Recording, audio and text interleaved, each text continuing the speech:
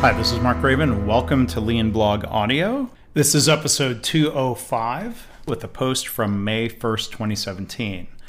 The title of the post is Thoughts on Good versus Better from my college marching band director, Dr. Stephen G. Peterson. So as I've mentioned before on the blog, I played drums for 4 years in the Northwestern University Marching Band, or NUM as the acronym was. From 1991 to 1995, I'm graduating just before the amazing Rose Bowl season. Now, the director of NUM at the time and one of the professors in the music school was Dr. Stephen G. Peterson. He later became the director of bands at Ithaca College, and we crossed paths at a Northwestern versus Syracuse football game years ago in upstate New York. It was probably 8 years ago, as pictured above. He's now the director of bands at the University of Illinois, which is a very well-known, famed, respected, historic band program. Now, I was an industrial engineering student, but had always been a pretty dedicated musician, or I know you can make the joke that drummers aren't musicians, but I learned so much during those 4 years about leadership and excellence, and much of it came from the marching band experience. To me, Dr. Peterson was a fantastic leader for many reasons, one of which was his commitment to helping us be the best that we could be. So there's a picture of me playing drums back about 1993. You can see a picture of me and Dr. Peterson. If you go to the blog post here, leanblog.org/audio 205. So recently I was happy to find a podcast discussion with Dr. Peterson from the Bandmasters podcast, which is, of course, geared towards band directors and students who want to follow that career path. But I've linked to the entire episode in their full discussion. It's episode 10 of the Bandmasters podcast from May 18th, 2016. Now, there were two parts of their discussion that I thought were particularly compelling about the type of work that we do with lean and continuous improvement, the people who are listening to this podcast. So I want to share some of his comments, and I'll share some of my thoughts afterwards. So here's the first clip where he talks about what he calls unimportant details. Here's another really weird example of this that I use with young teachers.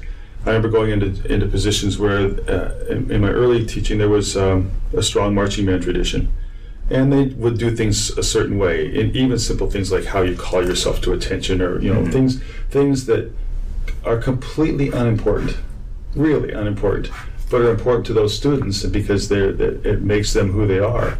And to go in and just completely change things like that for what you might be a good reason, but really isn't, is silly and only puts you in a bad light. So go in and learn, figure it out, and make your decisions and your choices wisely and slowly based on what you learn over a period of time. So the question I'd ask, do lean practitioners face similar challenges when it comes to the existing culture or practices of an organization? What if there's an existing lean culture of sorts, if one has already started to form? Do what you might call unimportant details, like the exact format of an A3 template or the exact words on a Kaizen card, really matter that much? What if you came into an organization and tried to change one of those things, or said that, let's say, their huddle boards had to look a certain way and only look that way? Would that put you in a bad light, as Dr. Peterson says? Would that make your efforts to engage people more challenging than they need to be? Here's a second clip of Dr. Peterson, which I'll interrupt to add just a few comments along the way. A second clip talking about better and good. I'll get off on my soapbox here for a second and say we have this epidemic amongst not just teachers, but you name the profession, any profession in the world, where we just tend to settle. Mm-hmm. We tend to settle for something. Is the same true sometimes in healthcare, where we hear leaders talking about, for example, the way certain hospital-acquired infections or errors are just inevitable? Are they settling? How many leaders settle for mediocre performance instead of aiming for zero harm, as leaders like Paul O'Neill have done? A couple things that really get my back up are when conductors say something like, "Well, that's good enough," because in music it's never good enough. There's always a place where it could be better. Always, always, always. It's never good enough. And we're always chasing that. right? That dream. That sounds to me like the practice of Kaizen or continuous improvement, or hopefully more broadly within Lean. We're always chasing a better way, or we should be. Toyota talks about the continuous pursuit of perfection. We did the same thing under Dr. Peterson in the marching band, even if perfection was unlikely. I know I'm sure personally I never had a perfect performance in any of those shows.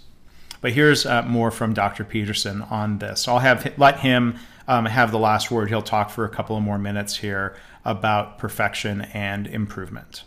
It just doesn't happen. Sure. There's no such thing as a perfect performance, at least not in my experience. So we're always looking for that. And then the other term that I think is just will bring us down someday is when band directors say something's good when it just isn't. Mm. You know, that's good. That sounds good. Well, no, it doesn't. it sounds better. I mean, better is the best word that ever came along for me as a teacher, because I can acknowledge improvement. I can acknowledge that things are getting better without calling something good. Healthcare and other industries talk a lot about best practices. How do we know something is as good as it can be? Should we talk about better practices? In our own improvement efforts, many small incremental improvements might make a process or system and its performance better, but it still might not be good. Of course, Dr. Peterson has his own specific definition of good, and it sounds like he uses it consistently, and his students are probably calibrated to that. I'm sure some leaders out there call everything good, even if it isn't, and maybe that confuses people or it sets the bar too low. Do leaders need to make sure they acknowledge improvement without somehow stifling further improvement by making it seem like things are perfect? I'm not going to label something as good until it sounds pretty darn good, you know.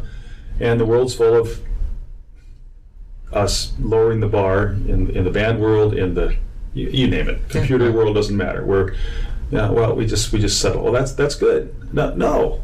Listen, did you just hear that phrase? That phrase isn't good because of this, and this. It's still happening. It's still not right. Let's fix this thing next. So, you know, usually in my rehearsals, when I'll say that sounds good, it's always very quiet at that moment because everybody knows there's going to be another half to that statement. Sure. Like, that's really good, but now oboes, we need to, or that's really good, but you know, did you hear how that, you know, whatever. There's always something else. Yeah. And those directors who are really successful are the ones who hear that, first of all, and are good communicators, and there's a lot of other things, but they hear and are able to isolate and find the problems and are not afraid to go after them. Too many band directors are willing to say, oh, yeah, flutes, that's really out of tune, you got to fix that, and leave it at that. Well, what good is that? That doesn't help anybody. No one's going to get any better. I think in a way, Dr. Peterson is pointing out the difference between criticizing and coaching. Is it enough for a manager or executive to say something like, patient falls, that's too many, you've got to fix that? Well, will they get better as a result of the manager just pointing out a problem? Probably not. Dr. W. Edwards Deming would have asked, by what method will you improve? You can't just set a target, you have to have a method. Leaders and lean coaches can be more helpful than just pointing out the fault.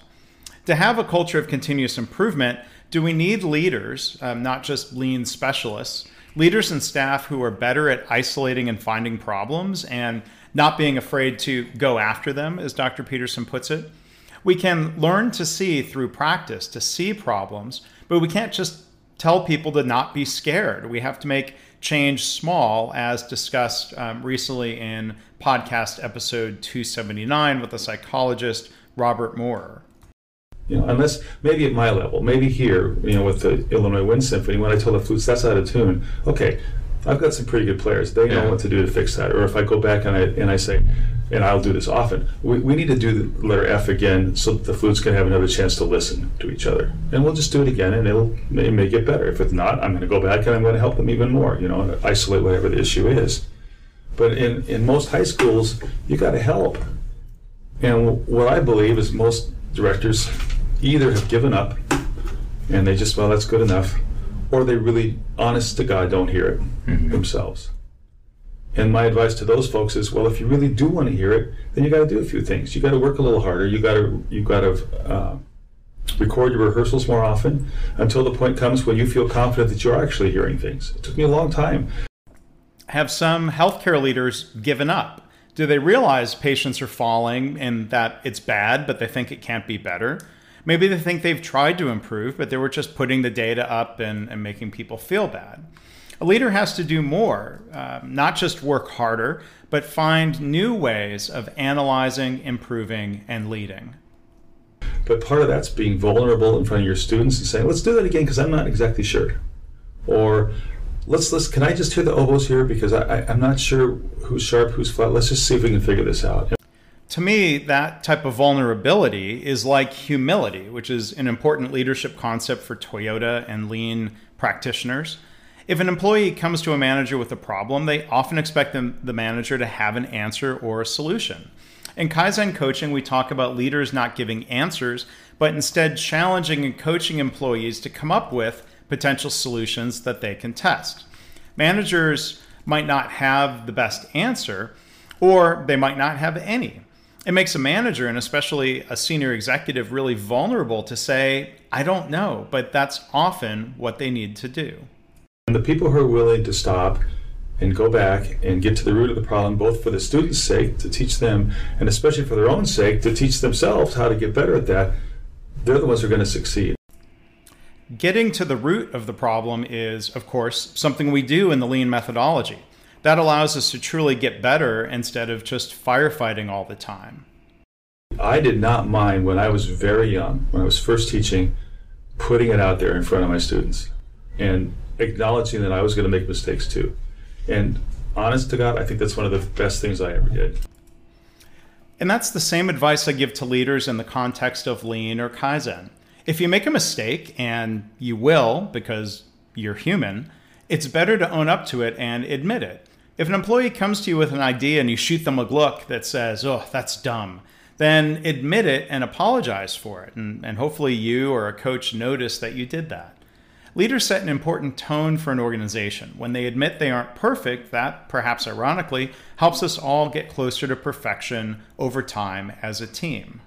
Sure. And I didn't think about it that way. I just was wired that way. Some of us are not wired that way at all. Some of us have so much armor up around us that we can't possibly allow our students to think that we're not perfect. That's unfortunate for those people. And it's unfortunate for those leaders in healthcare or in startups or factories or any setting who think that way. And again, that audio of Dr. Stephen G. Peterson from the University of Illinois, the director of bands, that discussion was part of an episode of the Band Masters podcast. So I want to thank them for doing that interview. If you want to listen to the whole thing, you can find them on iTunes. You can find a link to their podcast by going to my site, leanblog.org/audio 205.